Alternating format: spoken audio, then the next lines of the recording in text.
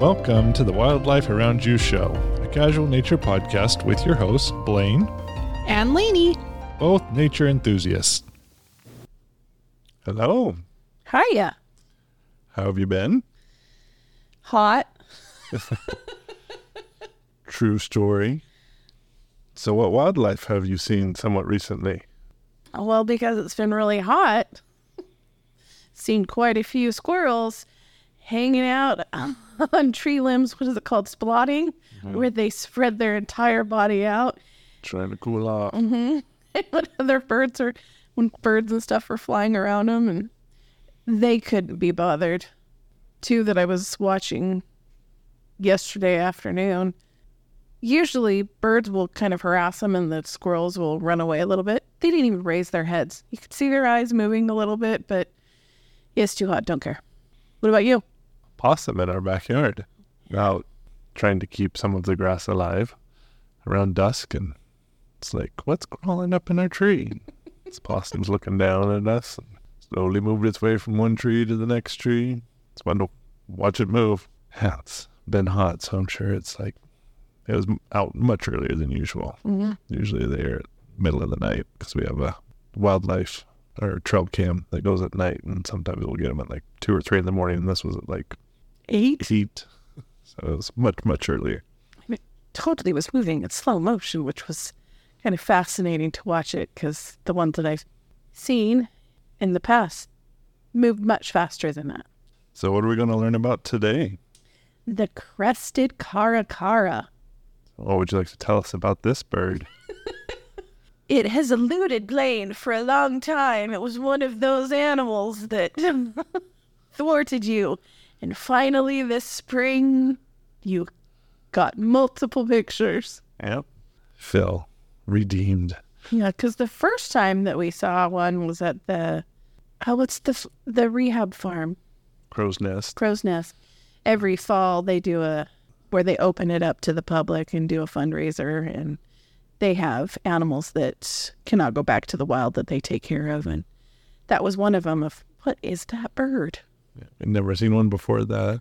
And then we've come across a few flying. Mm-hmm. When we've been out on trails and looked up, of like, oh, there's one, but can't ever see it or get a good shot of it. And then we've seen them several times driving. Mm-hmm. Oh, there it is.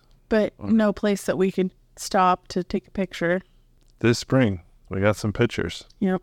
And therefore, we can have it on the podcast.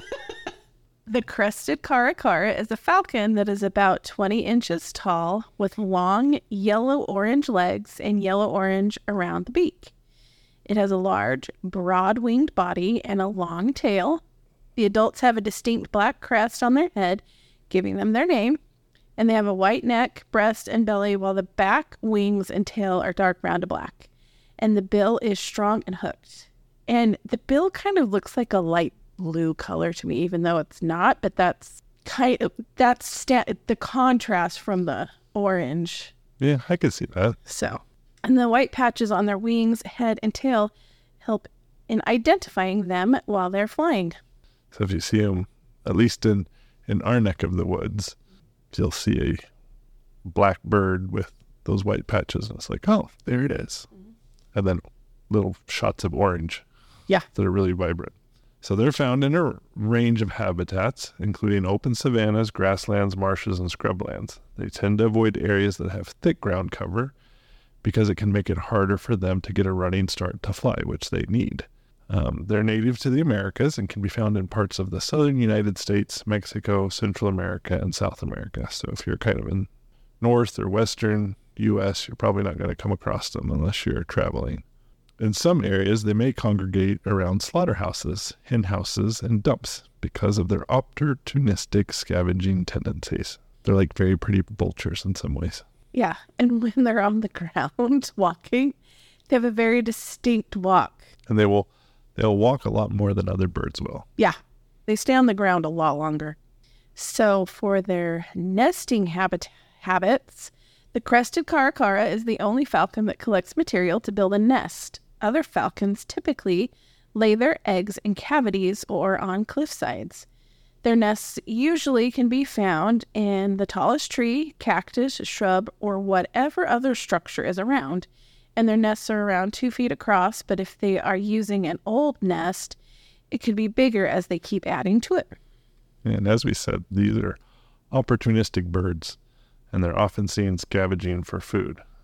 Unlike most other raptors, which pounce on their prey, caracaras generally will fly or run on the ground toward their prey until they overtake it. They're known for their bold and inquisitive behavior, often approaching humans or vehicles in search of food. And if they're in a curious mood, you can get closer to them. Yeah. They'll get closer to you, I should say. They are diurnal, meaning they are active during the day, and they are excellent flyers and are known for their soaring and gliding abilities. But as we said, they regularly walk or run on the ground, which is how we usually see them. Is usually on the ground or soaring somewhere. We don't usually see them. I guess that's the two ways you see them anyway. So yeah. Well, and like they're gliding and soaring. Like I don't actively see them flapping their wings, which it reminds me more of a vulture that way. To get airborne, they will take a few running steps and then lift into the air. And so that's why they need habitats with low brush. And so a lot of times if we're driving down an open field or there's like a ranch or something like that doesn't have a lot of cover, if you look out, it's like, oh, there's a larger bird. That's probably one. What can you tell us about their offspring? So they stay together as mates for multiple years and breed once a year. Their breeding season varies depending on the location, but it's generally during the spring and the summer. The female typically lays 2 to 3 eggs in a nest, and both parents take time incubating them. The incubation period lasts around a month, and the chicks are born covered in white down feathers and are cared for by both parents. And the chicks fledge and leave the nest after about 50 days.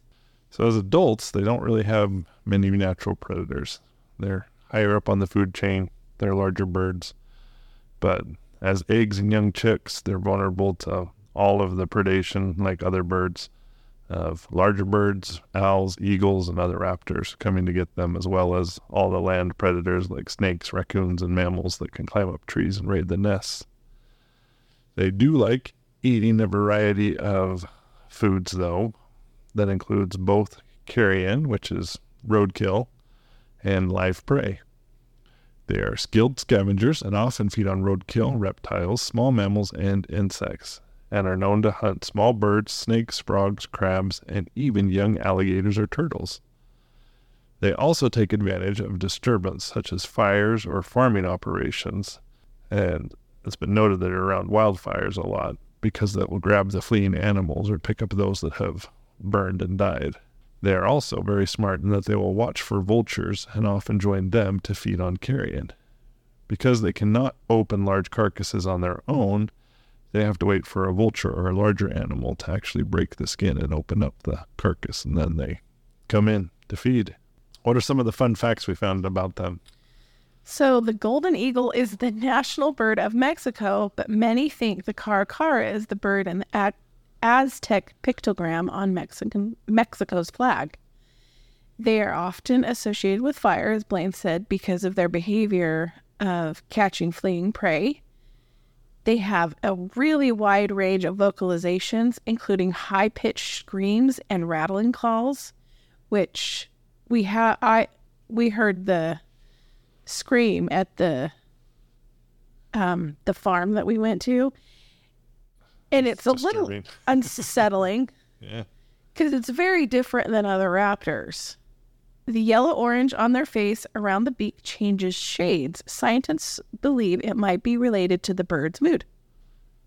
So sometimes you might see them and they'll be a vibrant orange or maybe a little bit more yellow.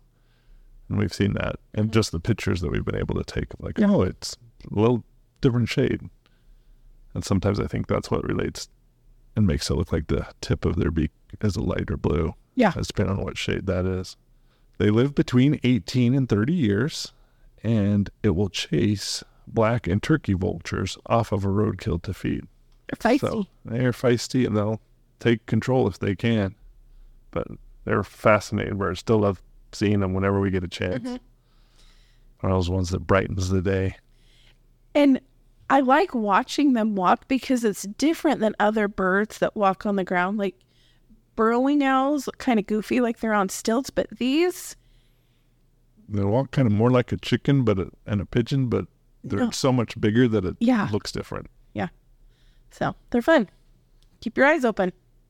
We hope you feel inspired to be someone who is more aware of the nature around you. We also hope that you have enjoyed this episode and learned something new about wildlife that may be around you. For more information about getting outdoors and to see our photos and videos of the wildlife we talked about, follow us on Instagram at A Porter Explorer and Get Outside Daily. To ensure you don't miss a future episode, be a subscriber to our podcast. A new episode comes out weekly. If you really liked it and are willing, please be one of our favorite people and leave us a 5-star review on iTunes, Spotify, or wherever you listen to podcasts.